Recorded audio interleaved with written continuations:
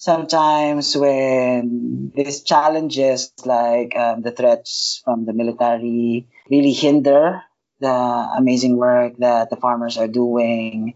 For example, in our local organization in the north, we have this rice treasure that the farmers have been saving up for, the cooperatives have been saving up for 3 years. And they finally bought this rice treasures to have a rice treasure that is accessible and virtually free. And then the military came and set it alight, set it on fire. And that's really frustrating. Many of our work are being set back by the government itself. And we are not doing anything wrong but helping these farmers, and these farmers helping themselves. You just heard from JC Mercado, an activist with the People's Coalition for Food Sovereignty, and specifically he's its campaign and policy advocacy officer for its global secretariat. Now, Mercado was describing his own experience as a former activist with the Kilusang Makbubukid ng Pilipinas, or the Peasant Movement of the Philippines, better known as KMP. And Mercado was both a former activist and a continuing collaborator with its activists. The Philippines is one of the deadliest countries in the world for environmental or land-based activists. In 2018, there were 30 such deaths, and in 2019, there were at least 43 such killings. That's according to the international human rights organization Global Witness. The People's Coalition for Food Sovereignty describes it as a war against farmers and activists, and that's actually something you'll hear more from JC Mercado about. Now, as in many other agrarian countries, the Philippines also has a concentration of poverty in its rural areas, and that's linked to a highly unequal land ownership structure. The Philippines is suffering from the same kind of agrarian crisis, maybe even more intense forms of it, as described by Dr. Haru Nakramlodi in episode 17. These fundamental inequalities in the countryside have given rise to movements like the KMP.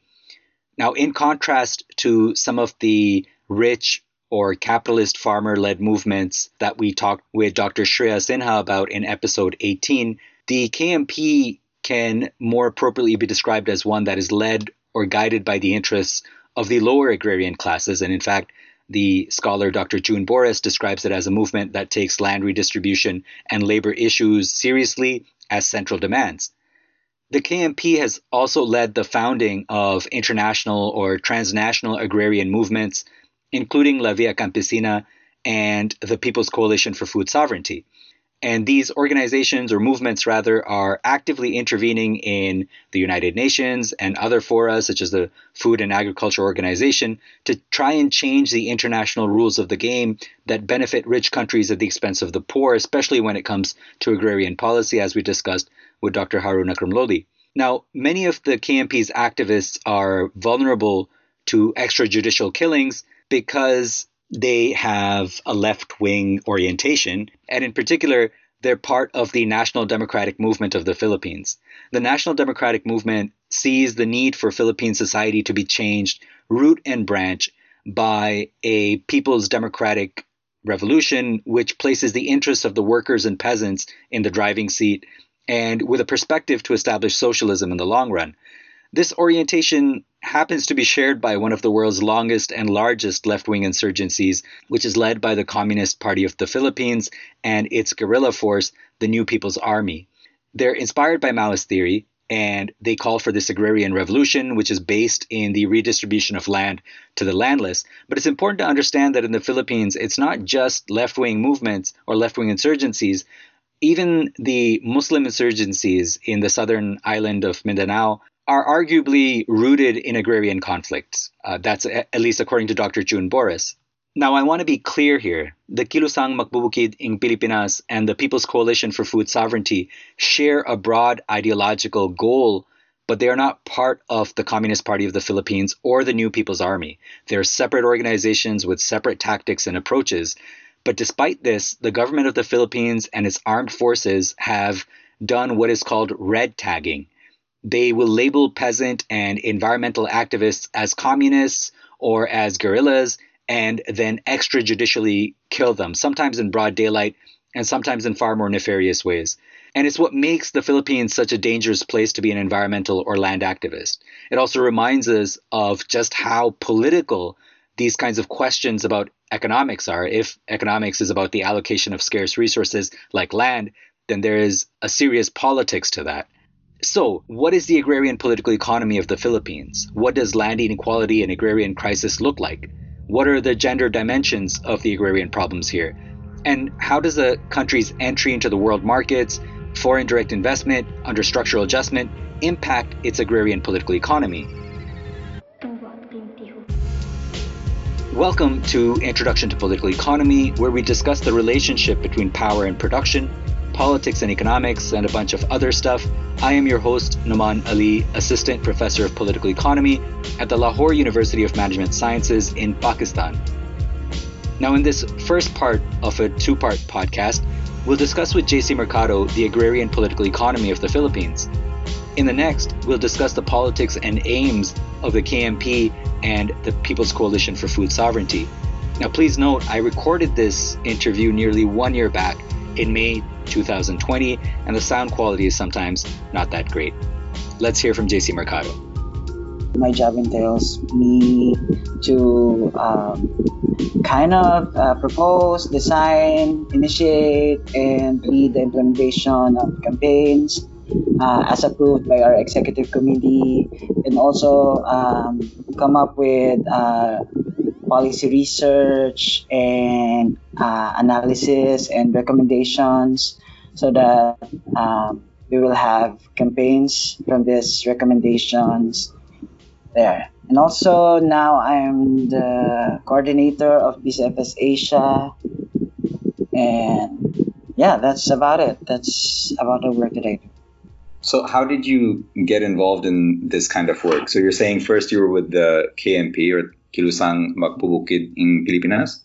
I stayed up all night practicing. Yeah, you said that perfectly. Yeah. I think you've been practicing that, no? Yes, exactly.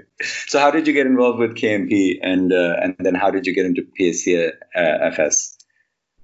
So it started when I was in college, actually. I was an activist at our university. I'm from University of the Philippines. And then my course is really, really far from like rural development. It's physics. So when I was doing this research, about this one volcano in a province up north. I was there for 3 months, and I was acquainted with organizations under Kilusang Magbubukid ng Pilipinas, or Peasant Movement in the Philippines. And then while I was doing my research, I was also helping them as an activist, of course, who are working with some of their counterparts in the city beforehand. I kind of helped them set up their education committees, of course, and also help some of their campaigns against mining and quarrying sites that has been affecting their rice production. So that's what I was doing while I was studying the volcano. And then when my 3 months was up, we were neck deep into this campaign. So I wasn't just about to go home. So I stayed there for 7 years and didn't come home. I worked with the regional chapter of KMP in the north for 7 years, and I just went home when my mom died, 7 years after, and then because I was doing some of the work with my family after that, and I was assigned to the national office, and they put me in their fisheries organization, which is Pamalakaya, which is also under KMP. And then I worked for Pamalakaya for some years. And then after I have done some work in Manila, they put me again in Mindanao, and after back and forth from Mindanao and Manila, then I was assigned. No, I was transferred to PCFS because, of course, PCFS is doing tremendous work in um, in bridging smallholder farmers and landless farmers into creating an movement for food sovereignty and the right to food, and also exchanging and sharing experiences with organizations like KMP, in Pakistan, PKMT, and KMP thought that the invaluable work that PCFS is doing is worth supporting. So, because KMP is also one of the founders of PCFS, and then they assigned me to PCFS, and now I've been working in PCFS for the past 2 years. So, what motivates me is exactly what I saw. So, I've been in the peasant movement now since for more than 13 years. So, what motivates me is what I exactly saw when I was in those villages, helping them set up their education committees, analyzing what's happening with their crops, and actually doing work with some of the scientists that we have allied with, and then clearly pointing out the direct relationship between the quarrying and also the deterioration of the rice paddies, and that fervor of the villages into creating this scientific and also um, rural-led movement that has swept me and has kept me going for all these years. So yeah, that's what motivates me. Okay, we're gonna have to get into this a little bit more. Before that, I want to ask what are the kinds of challenges and frustrations that you face? Oh, of course, there were a lot because generally, to be an activist in the Philippines is to have a huge target on your back already. And to be an activist aligned with a national democratic movement uh, is like having death threats every day, and more more so working with KMP, the largest and the most militant peasant movement in the Philippines, we're kind of like dead already. Because,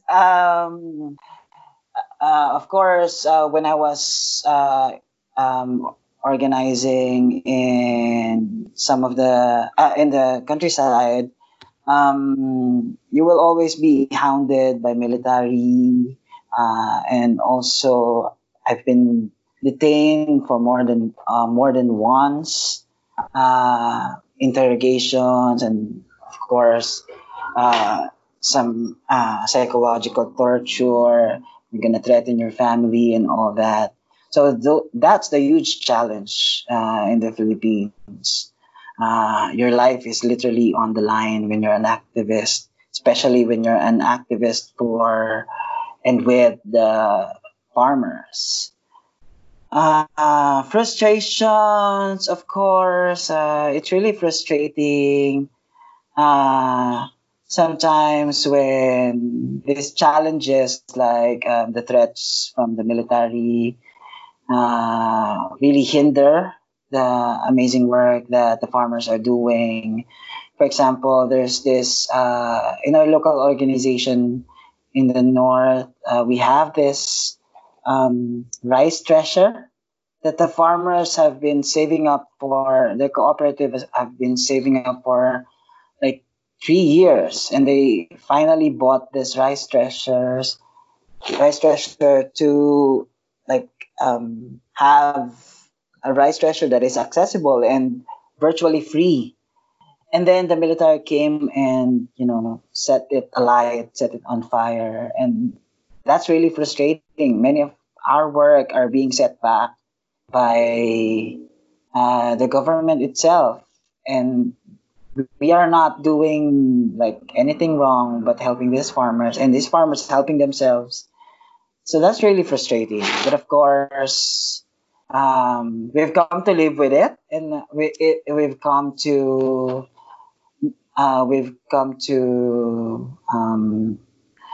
create numerous tactics and strategies on how to move forward with our work despite all those attacks. Wow. Usually, when I do this with professors or researchers and I ask them, what are your challenges and frustrations? Death threats and physical violence rarely come up. They're usually like, well, I mean, they never come up. They've never come up. It's usually just like, I don't know. I wish I didn't have to deal with this or that part of my life. So when you put this in such stark terms, that really some of the biggest challenges and frustrations aren't necessarily these subjective or internal things or small things, but it's really a matter of life and death. Then I guess the question is, why is it so serious? What is at stake in the Philippines around the work of peasants, around rural society? And so I guess on that level, if I can ask you, what is it? What is the Filipino rural social structure like? What is the politics of this? Can you give us an overview and an analysis of what's going on and why this thing then leads to such high stakes? Yeah. On the surface level, you will see that many of the campaigns of KMP and peasant organizations in the Philippines usually collides head on with large mining companies, large plantations, and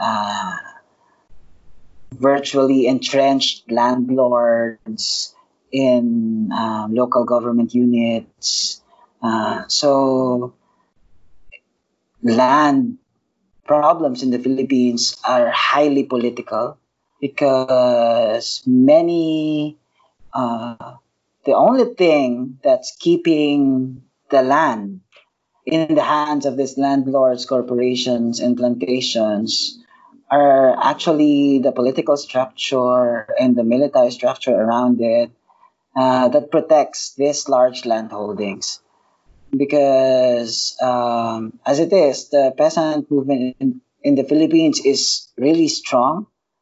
But of course, this systemic and this structural problem of land ownership is being supported by the same political structure that has enabled it. So in the Philippines, for example, as a whole, we have 13 million hectares of agricultural lands. In fact, they have revised this. This was in 1990s, and they have revised this now into 9.67 million hectares of agricultural lands. I'll get to that in a bit, but we have enough lands to feed our own. We have enough lands, in fact, to more than feed ourselves, to create cottage industries, and to create rural development that really embodies prosperity and all that. But the problem is, many of these lands are not in the hands of the farmers or of those who want to really produce it, produce the food, produce the needs of the communities. So official estimates in the Philippines suggest that land concentration remained high despite we had 13 programs of land reform in more than 500 years. And up until now, more than 57% of the farms are less than 1 hectare. So that's really small. And only 0.003% of the landowners own more than 50 hectares of the land. That is the official estimate. According to the KMP, because KMP is present in 68 out of 72 provinces in the Philippines. So according to KMP, up until today, 7 out of 10 farmers don't own the land they till. And that is despite, again, 13 programs of land reform in the Philippines. So, for example, in Negros Oriental alone, Negros is a very, very political island where hundreds of farmers are being killed every regime. So, in Negros Oriental alone, only 10 families own 70% of agricultural lands. Most of these are plantations of sugarcane, which supplies to Coca-Cola, Nestle, and other multinational corporations. So farmers there take home, even until today, around less than $1 a day for a day's work. Landless workers in the Philippines, for example, in Hacienda Luisita in 2013, that's the most dire that we have seen. That in a week's work, a landless farmer would take home 9 pesos. That's about 4 cents, 4 cents of a dollar in a week's work.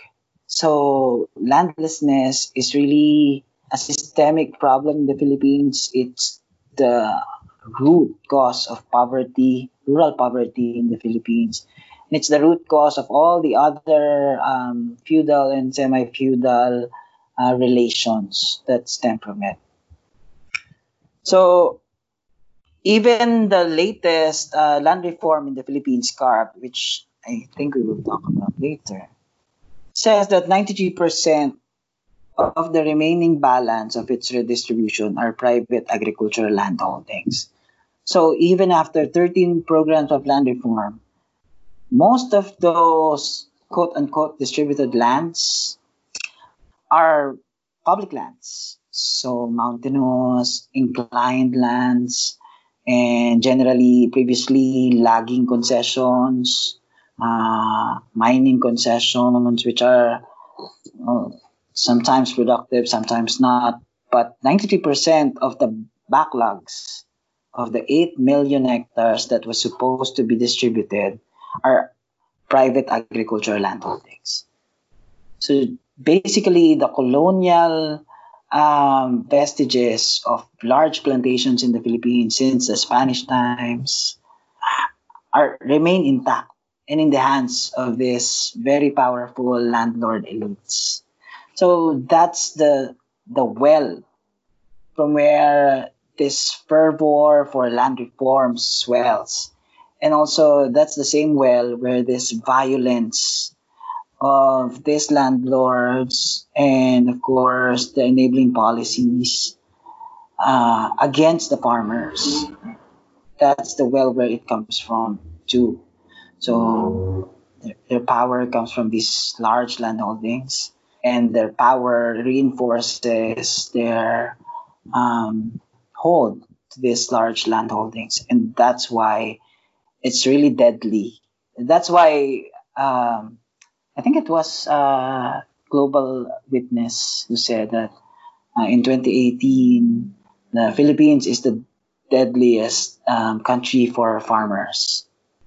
Yeah, for farmers, for defenders of the land, for defenders of environmental causes, Philippines is the deadliest country.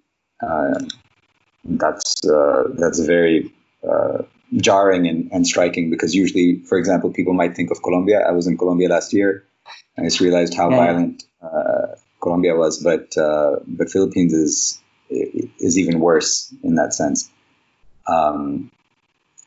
Just in terms of what you were talking about, in terms of this colonial structure, feudal structure that has not really significantly changed over the last, say, 100 years. 1898, I think, is when the United States took over Philippines, and then 1945 is when the Philippines got its independence from the United States.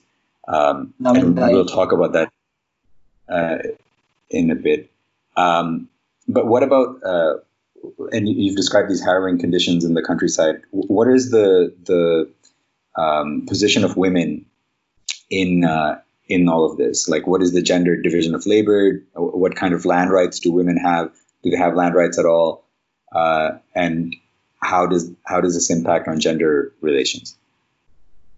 Okay, so before that, I would just like to point out that the farmers in the Philippines are not, while most are landless, farmers in the Philippines are generally fragmented because of the entry of capitalist relations. So there had been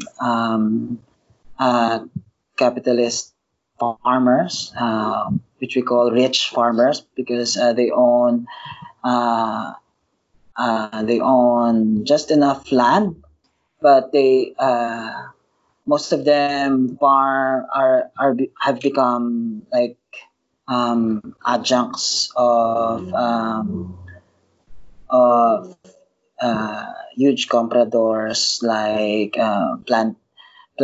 small plantations for sugar, corn, etc. So through the years, there's been a segmentation of the farmers in the Philippines. So you have like the landless farmers and the small farmers, which comprise like more than 70%.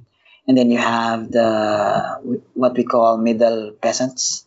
So the middle peasants comprise around 15%, and some 5% are rich peasants, which own like 5 to 10 hectares of land, and do not till all the lands that they own or rent, but they participate in the production. And then you have and then you have the landlords. So even the position of women is segmented in those portions, because, for example, the really stereotyped gendered roles in production uh, really persists in middle peasants and rich peasants. So women in those households do pre-production and post-production. Like, for example, they would take care of the storage, they would take care of the livestock, of the additional incomes. They would take care of, for example, if it's a tourism village, they would take care of that portion of their income. So, but that uh, doesn't apply generally to landless and small farmers, because you don't have many of them don't have the luxury of like dividing gendered roles in production. So in a rural village, you typically find like a woman farmer tending to the land on her own, uh, especially for small farmers, for landless farmers to for women landless farmers to go around in different villages and find any work they can. So if that entails like harvesting, etc. So with that, those roles have become for the landless. That has become also a role for women now. Uh, uh, yeah. So generally, uh, women play a huge role in production in the countryside, especially in pre and post production. But that's being blurred. That role is being blurred mainly in landless farmers and smallholder farmers, where they don't really have the luxury to have that division, and that division doesn't um, really give them value or adds value to their household. So yeah, but of course, uh, KMP also has Amihan. Amihan is the Amihan Women's Federation. Amihan tackles that there's another pillar that oppresses women in the countryside, while they are being oppressed as farmers by landlords, by political subjugation, by cultural subjugation from the Catholic Church, and generally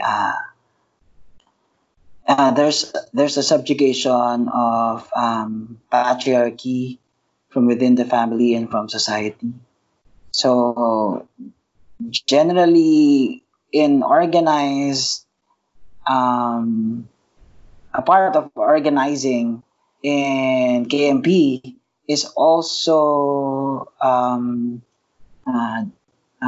empowerment, and the because for KMP and for the peasant movement in the Philippines, empowerment of rural women really stems from their being taken away from production and from political participation.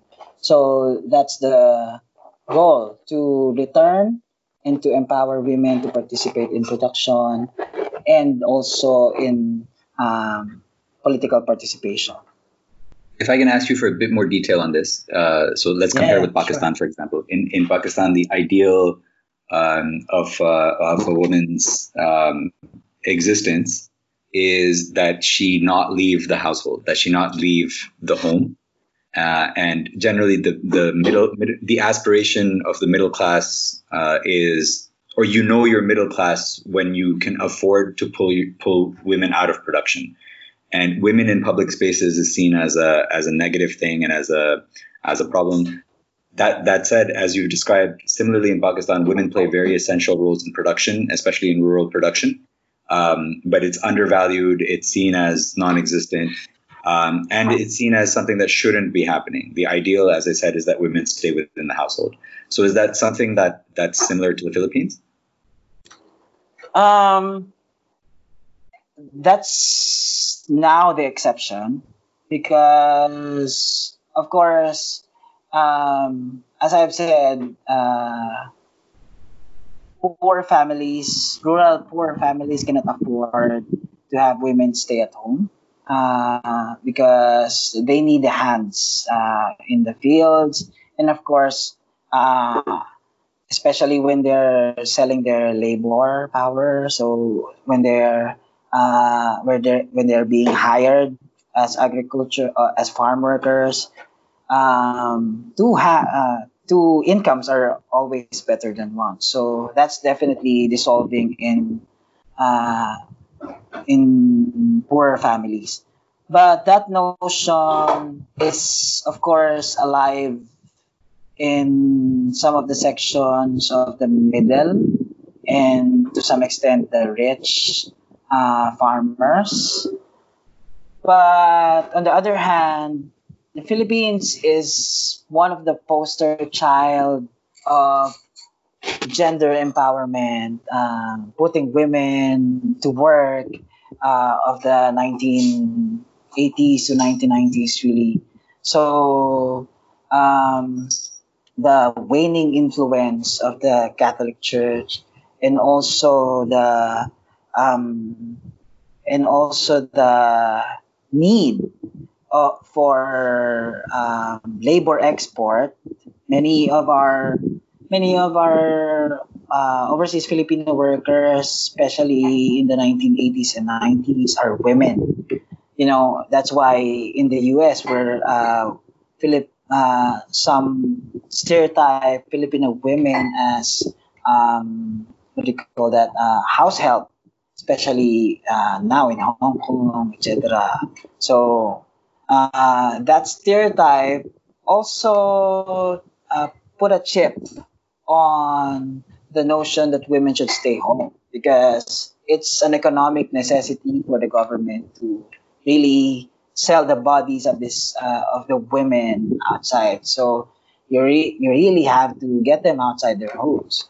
So that wave of, on one hand, proletarianization and really being dirt poor, that you can't afford these ideals.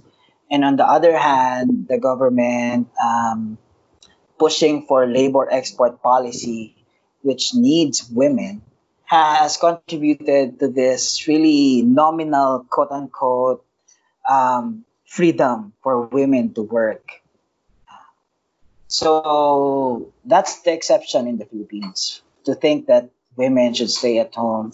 I mean, there's still that notion, but in practice, that's being broken down by economic pressures of being an OFW, looking for opportunities for mobility, or just being poor and not having to afford these ideals. And overall, how much of the population in the Philippines would you say is in rural society as opposed to urban society? Because there must be a lot of migration from rural areas to urban areas also.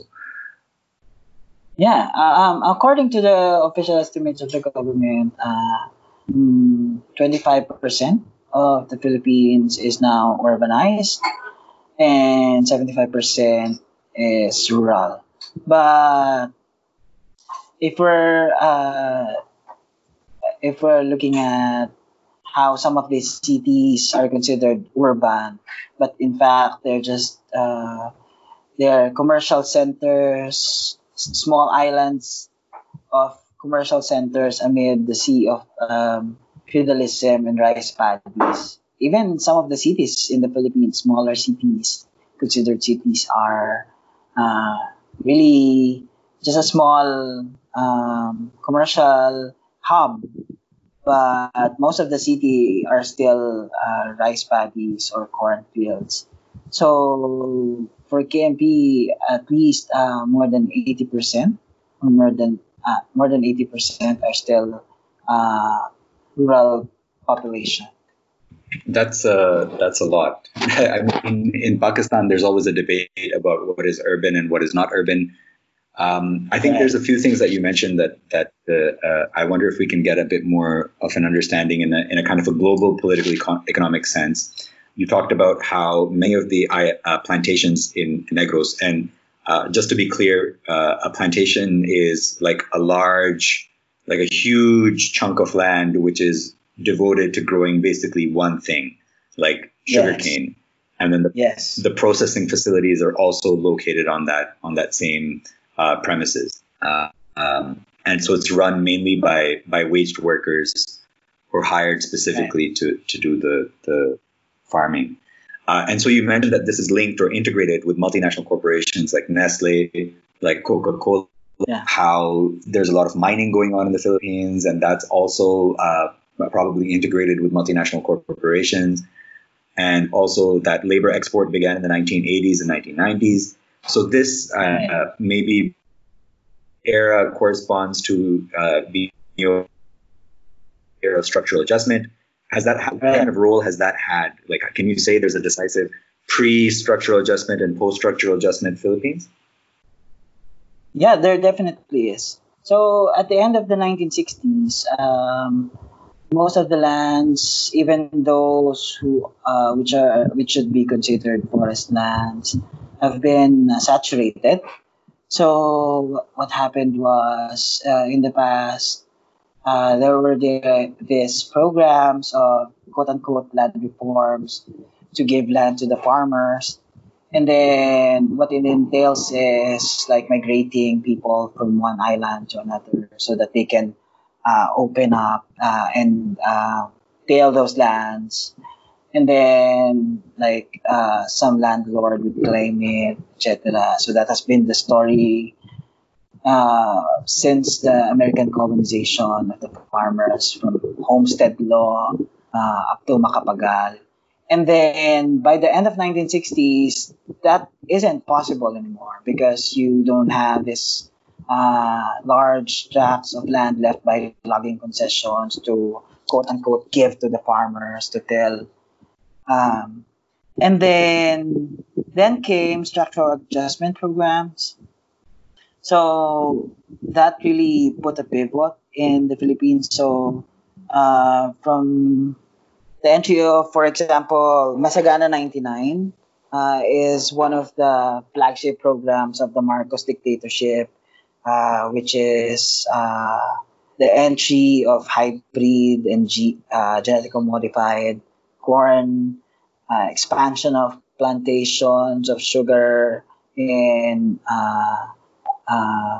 Negros and Central Luzon, and especially expansion of banana and palm oil and um, pineapple plantations in Mindanao, and increased quota on sugar and oil exports in the Philippines. So in the 1970s and 80s, that completely restructured the Philippine agriculture from basically a self-sufficient, self-feeding rural economy to an entirely cash-based economy. Not that the cash-based economy wasn't there, but these were like deals and transactions being made by plantations and multinational corporations on their own. But the entry of structural adjustment programs through Masagana 99 has put up more than 1,000 commercial rural cooperative banks funded by IMF World Bank to really introduce and fund and bankroll the entry of this seeds. Many farmers who were previously planting rice have turned to corn, and then huge projects like, for example, the entry of Dole in Mindanao has turned these islands of cash-based economy to being the rule rather than the exception. So on the macro level, this means depending on agriculture and fisheries export as a way to obtain reserve dollars. But the production of such commodities also require a lot of imports, from seeds to pesticides, of course, machineries in plantations, and tools for storage and for transport. That's why since then the Philippines had this huge and persistent agricultural trade deficit. So, for example, 2018 we had $8 billion in agriculture trade deficit, which is the largest in the entire history of the Philippines. On the other hand, food baskets, which, of course, where the whole nation is depending on for their food, especially our staple, which is rice. We love rice, has become adjuncts of export businesses. So now we have been reliant on imports for our domestic needs. This is especially felt by the fisheries sector. So since the 1980s, which we have been self-sufficient, and of course, in the Philippines, fish is a huge part of the Filipino diet because the poor, especially the rural poor, get 60% to 80% of their protein from fish meat. So that's really a huge part of the calorie intake of the Filipino household.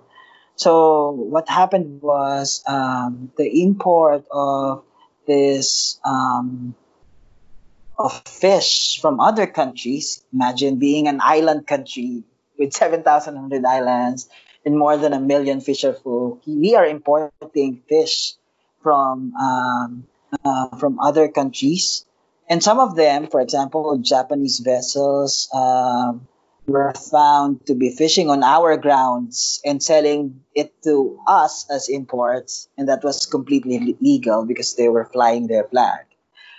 So that has transformed our food paradigm from being self-sufficient into now we are the biggest importer of rice in the world, which 10 years ago we were 99.98% self-sufficient on rice. So this was especially cemented by the entry of the Philippines in General Agreement on Tariff and Trade, and later on in the World Trade Organization in 1995. And this has sealed this agricultural model of export-oriented agricultural production, which is input intensive, which is import reliant, and then being dependent on the import for our food. So there's been a huge disjunct between the farmers and then the consumers. So they have pitted the consumers against the farmers that, oh, we have to import this because it's it's more cheap. And then the farmers would go bankrupt because you cannot compete with garlic from Taiwan, for example, which are bigger and which are cheaper. Especially rice, for example, and corn and wheat from the U.S., which they've dumped to us on a very subsidized price. And so most of our farmers had to transition from farming rice and other needs to farming these high yielding varieties or high high value crops like corn, cassava, etc. for export. So that process has cemented the biggest source of food crisis in the Philippines, that huge disjunct between being an agricultural country capable of producing food and on the other hand importing so much food from this heavily subsidized countries. And that puts the interest, quote unquote, of the consumers for cheap prices and the interest of the farmers for competitive prices for the crops, because the farm gate prices would be definitely so low after flooding us with imports. So plantation slugging companies and mining companies greatly contributed also to the deforestation in the Philippines since the structural adjustment programs. And then, for example, Cavendish banana, the largest export in the Philippines in volume, occupy more than 100,000 hectares of land in Mindanao owned by Dole and Stanfilco and other subsidiaries, which pay approximately $20 per hectare to the government in rent by virtue of the land deals that were done under the Structural Adjustment Program. So even the expansion of these plantations up to today are covered by this provision. So they're basically not paying the agriculture workers. They're not paying our government in taxes, but they are plundering our lands for Cavendish banana to be exported in Japan, South Korea, and other East Asian countries. Wow. So basically, what I've gotten from you, which is a lot, if I can really condense it, it's on one hand, even before what you're describing as a structural adjustment period, which really changes the rural economy, at least Philippines was self-sufficient, but there was still a lot of inequality in land ownership. There was still a lot of problems in the rural areas. But when you open it up to become this entirely commercialized, cash-based, export-oriented society, you lose your overall self-sufficiency. You become reliant on imports. So on one hand, you're reliant on exports, which is dominated by these large corporations, and then you're reliant on imports for your basic needs. Fish, rice are your basic staple crops, but they're completely dependent on the world market. And those two things are connected. The unequal land ownership is absolutely necessary for this kind of export-oriented agriculture. Definitely. It's the base. It's the social base of basically imperialist plunder in the Philippines. So without large concentration of land in the hands of these landlords and putting this huge societal transformations, quote unquote, in effect in virtually 1 decade, that would be impossible without large land ownership. That's really intense. Let me ask a more contemporary question in terms of just the COVID-19 lockdown. The Philippines has apparently it has one of the strictest militarized lockdowns in Asia. And what kind of effect has that had on rural society and rural economy? Right.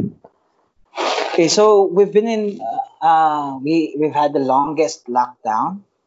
We've been in lockdown since February, and it comprises the largest island in our country. So Luzon has been on lockdown for more than a month, and that includes many of our food baskets or what's left of it. Of course, at the surface level, logistic issues are at the forefront of the problem of the farmers. Many when the National Capital Region was on lockdown, many of the farmers cannot get their produce into the city, which is the largest market. But that's just a proverbial straw that broke the camel's back, as we say. Even before the lockdown, the Philippines is in a huge agrarian crisis. So, for example, in every cropping, you'd have this display of huge food loss and food waste because of the huge drops in farm gate prices. For example, last year we had tomatoes where you had tons and tons of ripe tomatoes in farms. So what's happening in the world today where people are talking about, oh, they're dumping milk, oh, they're dumping tomatoes, oh, they're letting the eggplants rot in the fields, is happening in the Philippines periodically in different crops at different times. Because when the prices on the international level changes even a bit, the long chain of the long exploitative chain of merchants and compradors take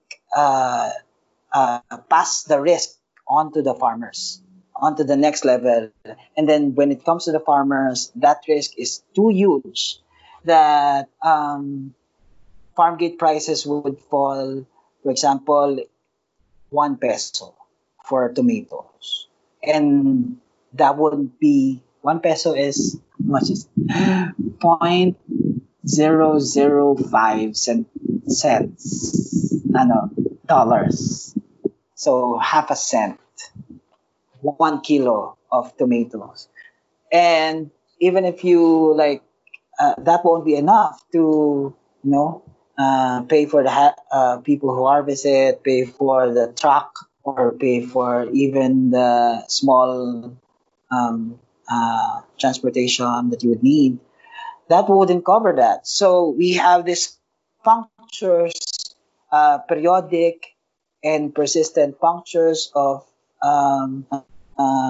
devastation in different crops. But now, under COVID-19, that has happened on a whole new scale. One huge example is rice. So last year, the Congress just passed the rice liberalization law, and it has opened the floodgates of rice imports by huge importation moguls, really. So rice farmers since 2017, according to OECD, has been the poorest of the poor because, WTO won't let the government subsidize the farmers. And the government, of course, being usually being run by many landlords and importation moguls, are really happy to to do that, to cut back on subsidies to the farmers in favor of these imports. So when this happened, when rice liberalization law was passed, rice farmers lost around $1.3 million in revenue, and that has been compound. That was because the farm gate prices fell from half a dollar to basically a quarter of a dollar. Yeah, in some extreme cases, it fell to 15 to 20 cents per kilo. So, as we all know, the global rice market is really, really narrow. Only 9.7 of the global production end up in the global market. But the strength that it has in determining the prices on a national level, especially for us, rice importing country, has a huge impact on the rice farmers. So, rice farmers, I can say that rice farmers are the most devastated in amid this COVID-19. And especially, of course, poor landless households in rice farming communities, uh, because we are virtually importing almost a third of our rice from abroad now. So pre-WTO, we had 99.4% of rice self-sufficiency, and then it shrunk in 2016 to 89%, and now it has shrunk again by 2%. So it's but even then, that small portion is the most decisive in how the rice farmers will eat this cropping, how the rice prices in our supermarkets will be, and not the 87% of the farmers' produce. So that we have experienced more than 26% of jump in food prices in the city since the lockdown, and that's according to the official estimate, of course. The government has put in price freezes, but did not include rice. They have price freeze in garlic, I think onion, potato, and two more crops.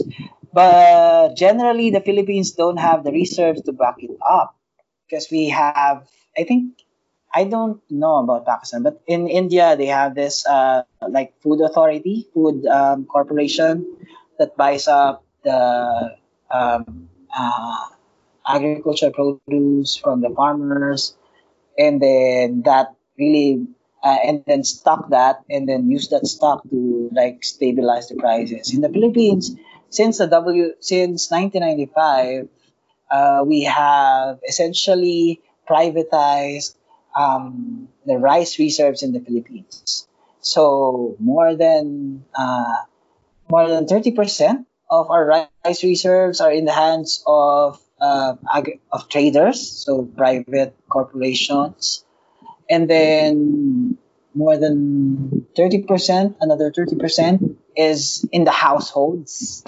So that's part of a reserve of the Philippines, and then government now holds less than a third of the rice reserves in the Philippines. So of course, manipulative price, that's really, really prone to manipulative pricing, and we have gone through many, many episodes of this manipulative pricing in rice in the Philippines, and even now under COVID-19, that's not an exception because essentially the government is handing out importation certificates to these large companies. Now they are dwarfing the reserves of rice that are in the hands of the government. So basically, monopoly pricing is, and is like a reality at this point. So there, other farmers of course, who are outside the lockdown, generally don't have protection. So it's really, really funny because recently we had this webinar with KMP, and it's really funny how like the farmers are the most neglected part of society, but now they have been catapulted as like heroes, and then they call them now essential workers. But then they don't pay them. Like we don't have any program to protect our farmers in the Philippines. This is all across the board. Like 7 out of 10 Filipinos die without even seeing a doctor. So we have really, really privatized hospitals, and that's an understatement when you come to the countryside because many of the rural areas don't even have hospitals. You would have to like walk for in some of our areas in Mindanao. You have to walk for 8 hours, sometimes more than a day, so that you can see like a small clinic. And farmers don't have the protection, safety nets that some of the portion, some of the upper portions of the society can afford in this COVID-19 scenario. And that's why in PCFS we recently said that the rural sector is really a ticking time bomb because having no access to healthcare whatsoever, and you don't even have the culture of going to hospitals when you have when you feel something's wrong in your body is a huge disadvantage amid this pandemic where we have this common enemy, quote unquote, of the virus. But the rural people are the most vulnerable even before the pandemic, and now they are the most at risk of contracting the virus, of being experiencing hunger, and of generally losing their livelihood.